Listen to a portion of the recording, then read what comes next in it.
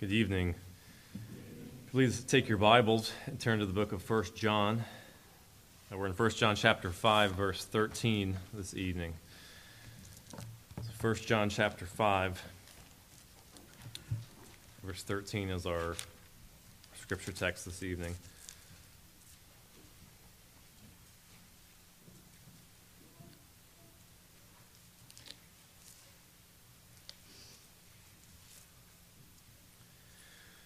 First John chapter 5 and just verse 13. This is God's word. He says, "These things I have written to you who believe in the name of the Son of God, so that you may know that you have eternal life." Let's go to the Lord in prayer. Our Heavenly Father, we thank you for this book of 1 John. We thank you that you have given us a book for the purpose that we would know that we have eternal life, that we would have assurance of our salvation. I pray that all of your people would have a strong assurance of their salvation that is rooted in the tests that you have provided in your word. I ask this in Jesus' name. Amen. No one can know for sure, some people say, no one can know for sure that you'll go to heaven when you die. But is that really true? Some say it's presumptuous or perhaps even arrogant to say that you are certain that you'll go to heaven when you die. But is it really wrong to have assurance of salvation? What we're going to see this evening, as we have in fact seen many evenings in 1 John, that in point of fact, the book of 1 John was written for that purpose, that you may know that you have eternal life. So in fact, it is not only possible to have assurance of salvation, and it's not wrong to have assurance of salvation, but it's actually a godly thing to have assurance of salvation. So what we have here this evening in verse 13 is the purpose statement and the theme verse of the book of 1 John. So I thought it'd be fitting here as we approach the end of this book to pump the brakes here and settle in on this verse just for this evening, as it is the theme verse for the whole book. So let's go ahead and look at this singular verse and what it has in store for us. The first point this evening is the message written. He says, "These things I have written to you." Now this is vitally important. 1 John is a written down fixed standard for all professing Christians to determine whether or not they are saved. It's a written, fixed, unchanging standard to help us have assurance of salvation. This tells us how vital the written Word of God really is for us. In fact, without the written Word of God, we wouldn't have two crucial things. And those two crucial things are we would not know the gospel, the way of salvation, and secondly, we would not know how to have assurance that we are saved. Think about that. So first off, we need the written Word of God to have the gospel message declared to us. It was the same Apostle John who wrote, not in this letter, but in his gospel, similar words. He said this near the end of the Gospel of John in chapter 20. He says, "Therefore many other signs Jesus also performed in the presence of the disciples, which are not written in this book. But these have been written so that you may believe that Jesus is the Christ, the Son of God, and that believing you may have life in his name." So there, John in his gospel gives the purpose statement. The Gospel of John was written for the sake of communicating the message of salvation to anyone so that they may believe and have eternal life through Jesus. And of course, it's not only the Gospel of John, but in fact, really the whole Bible that declares to us the message of the gospel. It reveals to us the person and work of Jesus and how to be saved by him, namely by faith in him. Without the Bible, in other words, without the Bible, we would be lost in our sins. Without God revealing the way of salvation, we would all die in our sins. In oral tradition alone, that is, passing down a message only through words, audible words, oral tradition alone is easily corrupted because of failing memories and lack of clarity and communication of the message. But a written message here, of course, in the Bible, is a fixed message, one that does not change over time. What's written in the text, thousands of years ago is what we have today. God's been so gracious to commit the message of the gospel in writing. In fact, the very first paragraph of the Westminster Confession of Faith makes this point. It says, "Although the light of nature and the works of creation and providence do so far manifest the goodness, wisdom, and power of God, so as to leave men inexcusable, listen, yet they are not sufficient to give that knowledge of God and of his will, which is necessary unto salvation." In other words, the gospel is not out there in general revelation. It's not out there in the stars. It is in the Word. They go on to say, "Therefore it pleased the Lord at sundry times and in divers manners to reveal himself, and to declare that his will unto his church, and afterwards for the better preserving and propagating of the truth, and for the more sure establishment and comfort of the church against the corruption of the flesh and the malice of Satan and of the world, to commit the same wholly unto writing, which makes the Holy Scripture to be most necessary." In other words, he's saying he has revealed the way of salvation, but he's putting it in writing so that it would not be corrupted. The entirety of the gospel message is revealed to us in Scripture, and as they say, it makes Scripture most necessary for us to have. So the Bible is essential for us to know the way of salvation. But it's also essential for us to know that we are saved, which is John's purpose here in 1 John 5:13. So the Bible reveals how we are to be saved, but it also reveals how we can know that we are saved. It reveals how we can have assurance of salvation. Without the written word, without the Bible, we would have no way to know for sure that we are saved. The Bible reveals to us the marks of a true believer, what real conversion looks like, what it really looks like to be born again. In fact, without the marks of a true believer being revealed to us in the written word, we would always be grasping superstitiously at things that we think would be signs that we're born again, but in fact would just be made up guesswork on our part. In fact, you can see that today. For those who ignore or are ignorant of the biblical teaching about how to have assurance, they just make stuff up, don't they? If you asked a professing Christian, on the street, how do you know that you'll go to heaven when you die? Well, you get all sorts of different answers, but some of them would be like this. I know I'm saved because why? I prayed a prayer once. I repeated a prayer after somebody. Somebody prayed, and I repeated what they said, so I know I'm saved. Now, is that a biblical mark of salvation? No, it isn't. You can be an unsaved person who's repeated a prayer one time. They may say, well, I was baptized. They derive their assurance of salvation by the fact that at one point in their life they were baptized. But does being baptized make certain that you are born again? No. It's not a biblical mark of conversion. You can be an unsaved, baptized person. They say, well, I experienced a feeling of closeness with God. But again, feelings are not sure indicators that one actually knows God. You can be deceived by your feelings. The Bible does not teach that your feelings are an indicator that you're saved. You can be an unsaved person who's had a religious experience. So, without the Bible, people will make things up to assure themselves that they're right with God and that they'll go to heaven when they die. But John does not allow that here. God does not allow you to make up stuff that makes you feel good about assurance. Thankfully, he actually gives us solid tests, solid things that we can look at to say, am I saved or am I not saved? He's been so gracious to give us this written word that provides us with that fixed standard of how to have assurance of salvation. In fact, again, that's the point of this entire book of 1 John.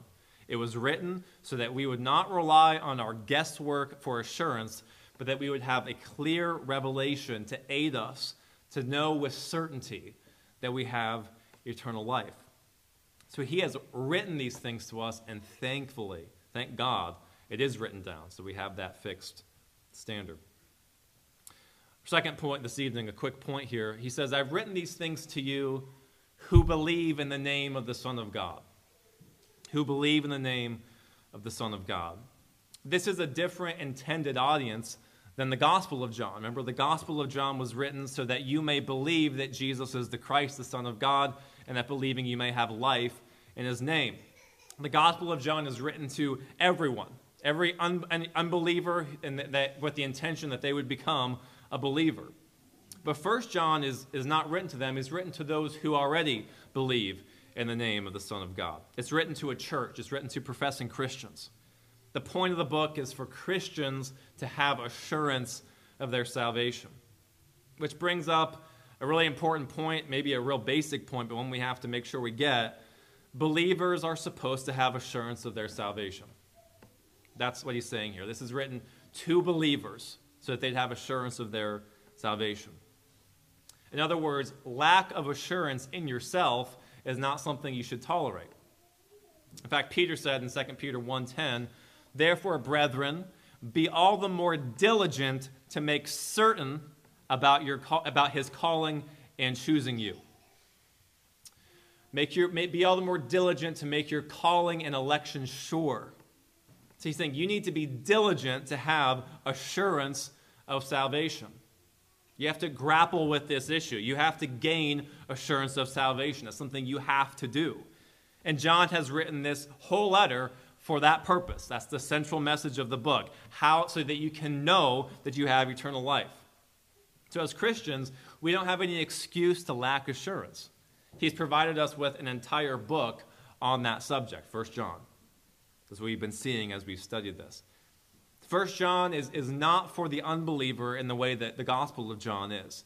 That 1 John is a logical follow-up to the Gospel of John. The Gospel of John is meant for people to become believers. 1 John is meant for those believers to have assurance that they are saved. Now, again, I want to say this as well. It's not the case that this book is written simply for certain Christians or for some elite class of Christians or for some super spiritual, mature Christians who have assurance. This is for everyone who believes in the name of the Son of God. So assurance of salvation is not something for those who are super spiritual or whatever. This is for every Christian, for everyone who believes in Jesus as their Savior, to have assurance of their salvation. So every believer should have assurance of their salvation, and every believer can have assurance of their salvation. Now, thirdly, and our main point this evening, the last phrase there, so that you may know that you have eternal life. I have written these things I have written to you who believe in the name of the Son of God, so that you may know that you have eternal life. It's the main point of the message this evening. It's the main point of this verse. It's the main point of the book of 1 John. This is why he wrote. So I want to break down this phrase, so that you may know that you have eternal life. Firstly, look at those words, so that. Now, I've already indicated this, but here John is telling us the reason that he wrote the letter, so that believers can have assurance.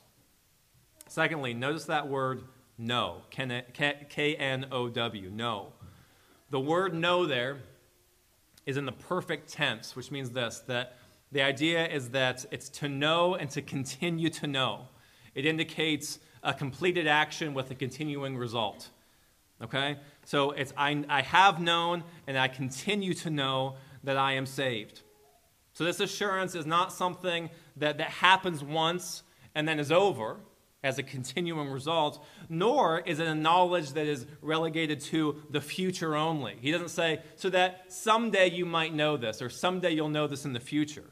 It's that you will know and continue to know that you have eternal life. This is a knowledge that starts at some point in your Christian life and then continues on in your Christian life. A knowledge that you have eternal life. So when you have assurance of salvation, God wants that assurance to be a lasting assurance. And then thirdly, note this, the key point here. To know what? To know that you have eternal life. That you have eternal life. That's what assurance of salvation is. That I know I have eternal life in Christ. Now I want you to notice that phrase as well. Have eternal life. That's in the present tense. Meaning you possess eternal life right now, today. Not something in the future, but something now. And there's a huge implication to that. There's just that simple point that you have eternal life now if you're a believer. And this is the implication. Salvation is not something that's yet to be determined for you. It's already determined and it can't change. This verse refutes any notion of some sort of future salvation or future justification by your works, something that you attain to, that maybe someday I'll attain to eternal life. No, he says you have it now. You have it now. There's that false idea that we're initially saved by faith in Jesus now, but will not be finally saved until we meet certain conditions of moral obedience. And then on Judgment Day, God will look at us and say, okay, let's see how well you did, and we'll see if you made the grade. No, he's saying you have eternal life now. You have, present tense, eternal life. If you're a true believer in Jesus Christ today, then you possess eternal life today. You don't have to wonder where you'll go when you die. You don't have to wonder, will I get to heaven? Will I make the grade? He says, no, you have it now. You have eternal life now.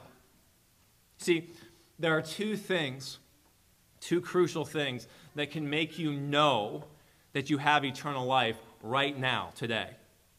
These are essential. These are the two takeaways from this sermon.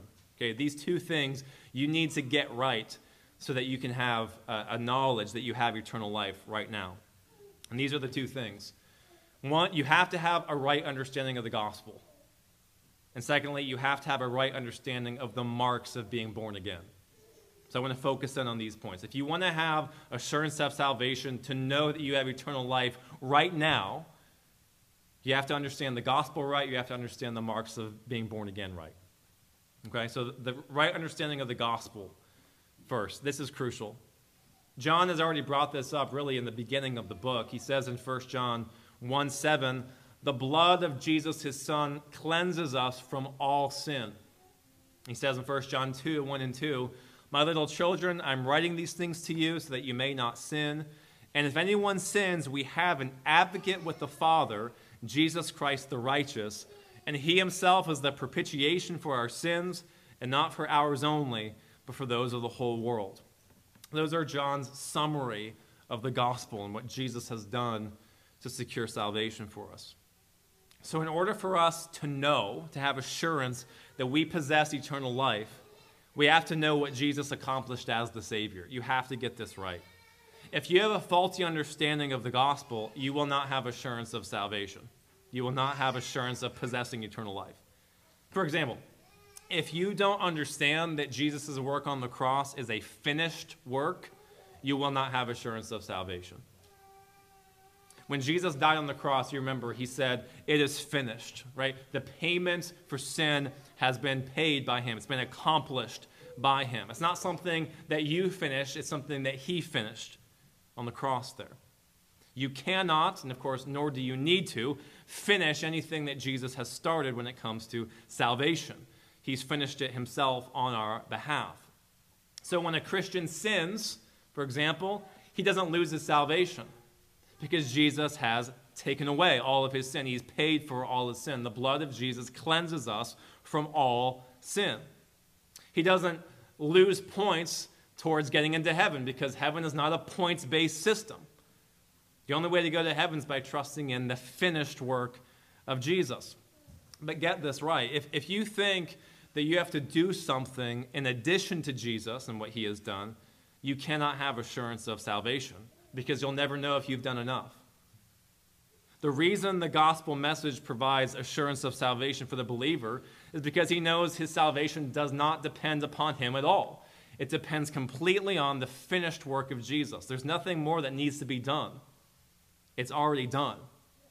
Jesus paid it all to him I owe. Sin had left a crimson stain. He washed it white as snow. He paid it all. You don't pay any of it. You see, if you think your works play a role in your salvation, you can't have assurance of salvation because you'll never know if you've made it. You'll never know if you've done enough good.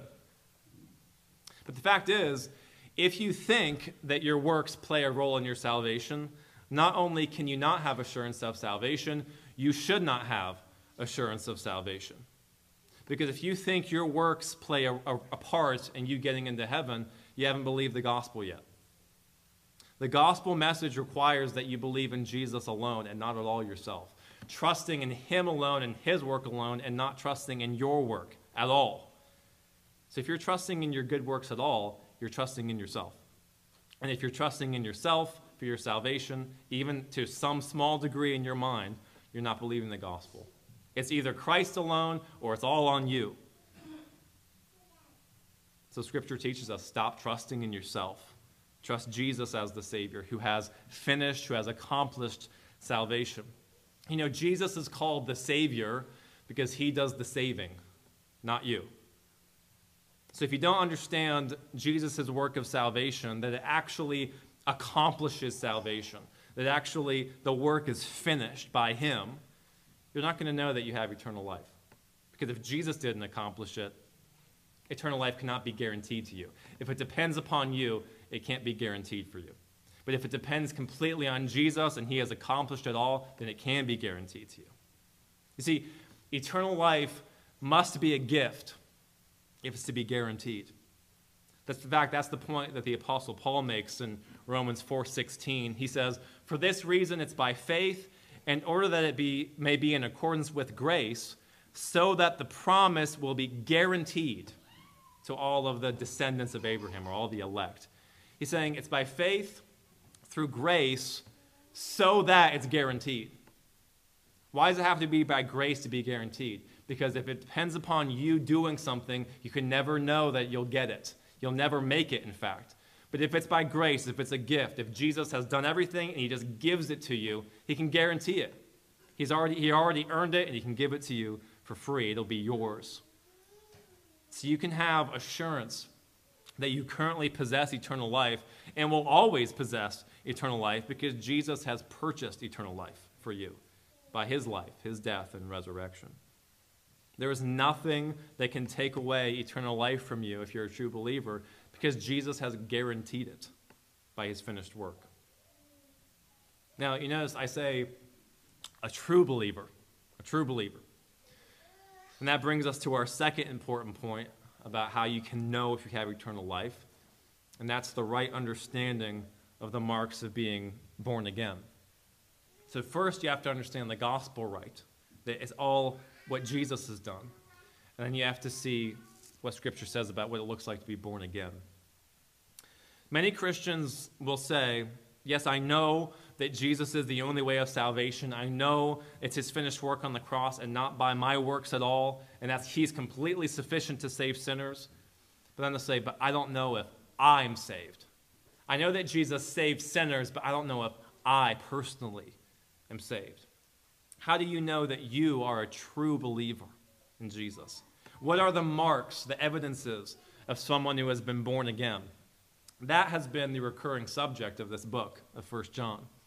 And we've seen over and over again three things that John cycles through that he says are marks of a true Christian. Do you remember these? Number one is faith in the true Jesus. Secondly, obedience to God's commands. And thirdly, love for God and for other Christians. Just briefly reviewing these. Faith in the true Jesus means that you believe in the Jesus of the Bible, the Jesus that is revealed in Scripture, and you believe in the biblical message of his finished work of salvation that we just discussed a minute ago. John summarizes this in 1 John 5:1. Whoever believes that Jesus is the Christ is born of God. That's a mark of being born again. Belief in the true Jesus. The true Jesus who is truly God, truly man, and one person, who died on the cross taking the wrath of God on our behalf so that we would not face the wrath of God for our sins. the Jesus who rose again from the dead in a physical body, who defeated sin and Satan and death on our behalf. A true believer then has an orthodox biblical profession of faith in the biblical Jesus. In other words, if you hold to heretical beliefs, that's an indicator that you're not born again. So a orthodox profession of faith is one mark that the Holy Spirit has made you born again. The second one that John brings out is obedience to God's commands. Obedience to God's commands means that you have a desire to obey God's commands and to be done with your sin. In 1 John 5:3, he says, "This is the love of God, that we keep his commandments, and his commandments are not burdensome." You see, a true Christian does not find the commandments of God to be a burden, to be a drag. In fact, he's burdened by his sin, not burdened by obedience. He's at his happiest when he's obeying God. He's at his saddest when he's disobeying God. He has a new heart, a new attitude towards sin and towards the law of God. He wants to obey God to please him. And thirdly, love for God and love for Christians is that third mark of being born again. Very similar to obeying his commands, but John wants to emphasize that one cannot love God and hate Christians. One cannot love God and hate his adopted children, Christians. John says this, 1 John 4:20, "If someone says, 'I love God,' and hates his brother, he is a liar. For the one who does not love his brother whom he has seen cannot love God whom he has not seen." So the emphasis is, do you have a fellowship and love for Christians? That's a mark that you are a true Christian. True Christians have fellowship with one another, a love for one another. They give themselves for the benefit of other Christians. So if you have no love for Christians, that's evidence that you're not yet born again. So these are the three biblical texts we've seen many times as we've gone through the book. These are the marks that the Holy Spirit bears in a person, that they are a true believer. But I want you to notice, these things are not one-time events, are they? They're not one-time events. They're not like repeating a prayer or getting baptized or walking an aisle in response to an altar call. They're not like that. These are continuous and lasting changes in a person. You know, a born-again person will at times have a weaker or stronger faith, a better obedience or a worse obedience, more love or less love for the brothers. But the born-again person will always have these marks in their lives. Being born again results in lasting change. So our assurance of salvation doesn't come from us looking back to some singular point in time in our past. It comes from looking, is the Holy Spirit bearing fruit in me now? Am I a changed person now? Has he brought forth these marks of being born again now? Faith, obedience, and love. Are they there in my life today? It doesn't matter if you wrote your name in a Bible 15 years ago. That's not a mark of being born again. The things that John has said here, faith, obedience, and love, those are the evidences of being born again. So God has written us here in 1 John so that we can know that we're true believers, not by making up our own tests, but by testing ourselves according to these marks that he has revealed. The Holy Spirit always bears these marks of true conversion in his people, always. They're always there with a truly born-again person. So when you look at these tests of faith, love, and obedience, and then you compare yourself to them, if you're a true believer, you can see that God indeed has borne these fruits in you. And we know they're not going to be perfect. No true believer bears these fruits perfectly. That's not the test. The test is, are they there? Is this how your life is? Is this who you are now? You can know that you have eternal life by the fact that these fruits are there in your life. Those are evidences that you've been born again. So these are the two issues again. So that you can know that you currently possess eternal life, you have to understand the gospel right. You have to understand that Jesus truly has paid for all your sins, and there's nothing more that needs to be done, nothing more you can do. And secondly, you have to understand, what does it look like when the Holy Spirit makes somebody born again? Do I look like that? Do I bear the fruits of being born again? It really is that simple. So look at those things. Do I understand the gospel? Do I understand what it looks like when somebody is born again? So I can test myself to see if I'm born again. Our assurance does not come from a mystical experience. It does not come from an emotional decision we made in a church service. It doesn't come from anything else. Our assurance comes from the fact that Jesus has accomplished salvation and that we can see what the Holy Spirit has done in our lives to make us new. That's why John wrote the book. That's the things he emphasizes in the book. That we continuously know that we presently possess eternal life. Those are the things we need to know. Now, as a concluding application here this evening, I want to stress this. What difference does it make to have assurance of salvation or to not have assurance of salvation? What's the big deal?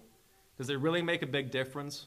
Because you could be a true believer who's saved but lacks assurance, and yes, you'll go to heaven all the same. Does it make a difference to lack assurance of salvation? And I want to assure you, it really does. It makes a very big difference for your life as a Christian. So I want to emphasize again, it's not optional.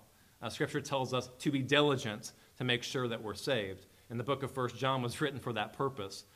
But I want to also show you the benefits of having assurance of salvation. Firstly, having assurance gives you peace. It gives you peace. If you don't know that you have peace with God, you will never have peace in your heart. I mean, what will you do with your guilt? A guilty conscience will bring misery upon misery, and only forgiveness from God can take that guilt away. So assurance of salvation, you know, when you have assurance, you know that God doesn't hold anything against you when you have assurance of salvation. You know that he doesn't count your sin against you. You know that your sins have been carried away by Jesus. You know that you have peace with God. And if you know you have peace with God, how can you not be at ease? How can you not be at ease in life? What can trouble you when you know that God loves you and is totally on your side and regards you not as his enemy, but as his child? Assurance of salvation, it answers all your troubles. You got hardships? God's my Father. He works all things for my good. You're struggling with sin? Well, God loves me and he forgives me and he will help me overcome this sin. And when I go to glory, he will totally break this sin from me. You know, in 1 Peter, he says, casting all your anxiety on him because he cares for you. If you have assurance of salvation, and you know that he has loved you enough to send his son for you, to die for you, to have you as his child, to save you and forgive you, then you know he cares for you. And you can cast all your anxieties on him. God has not given you shoulders broad enough to carry the burdens that you carry. He's invited you, he's told you, cast them on me. But you will not do that unless you know that he cares for you. He loves you. And that comes from assurance of salvation. Secondly, hand in hand with peace is joy. Assurance of salvation brings you joy. And without assurance, you will not have joy. Joy is that happiness that is consistent regardless of life circumstances. It's the happiness regardless of life circumstances that apart from knowing that God has saved you and forgives you, you just cannot have. You cannot have that joy. I want you to listen to what Habakkuk said. Habakkuk 3:17. He said this. Listen to what he's saying. Though the fig tree should not blossom, and there be no fruit on the vines, though the yield of the olive should fail, and the fields produce no food, though the flock should be cut off from the fold, and there be no cattle in the stalls. Hold on a second. What's he saying? Though everything is going completely awful, and it looks like we're all going to die, because we're going to starve to death. Though that be the case, what's he say? Yet I will exult in the Lord. I will rejoice in the God of my salvation. You cannot say that if you don't know that God is the God of your salvation. Joy, regardless of circumstances, only can be there if you have assurance of salvation that you really are saved. He says, the Lord God is my strength, and he has made my feet like hinds' feet and makes me walk on high places. He says, no matter what, I will rejoice in the Lord, who is the God of my salvation. If you don't know that God is your Savior, despair is inevitable when life's at its hardest. But when you know that you are safely in the palm of your loving Father's hand, joy is possible no matter the difficulty of life.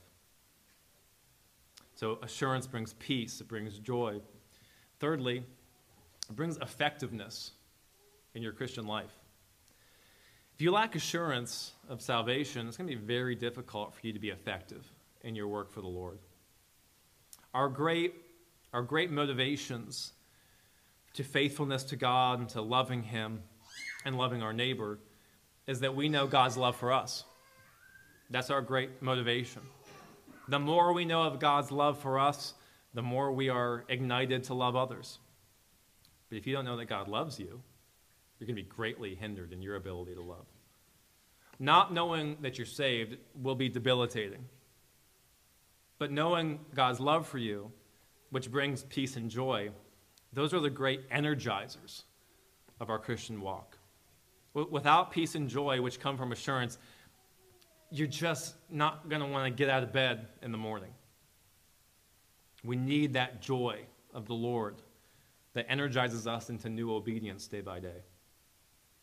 You know, someone's pointed out to me something really interesting and important from the book of Romans,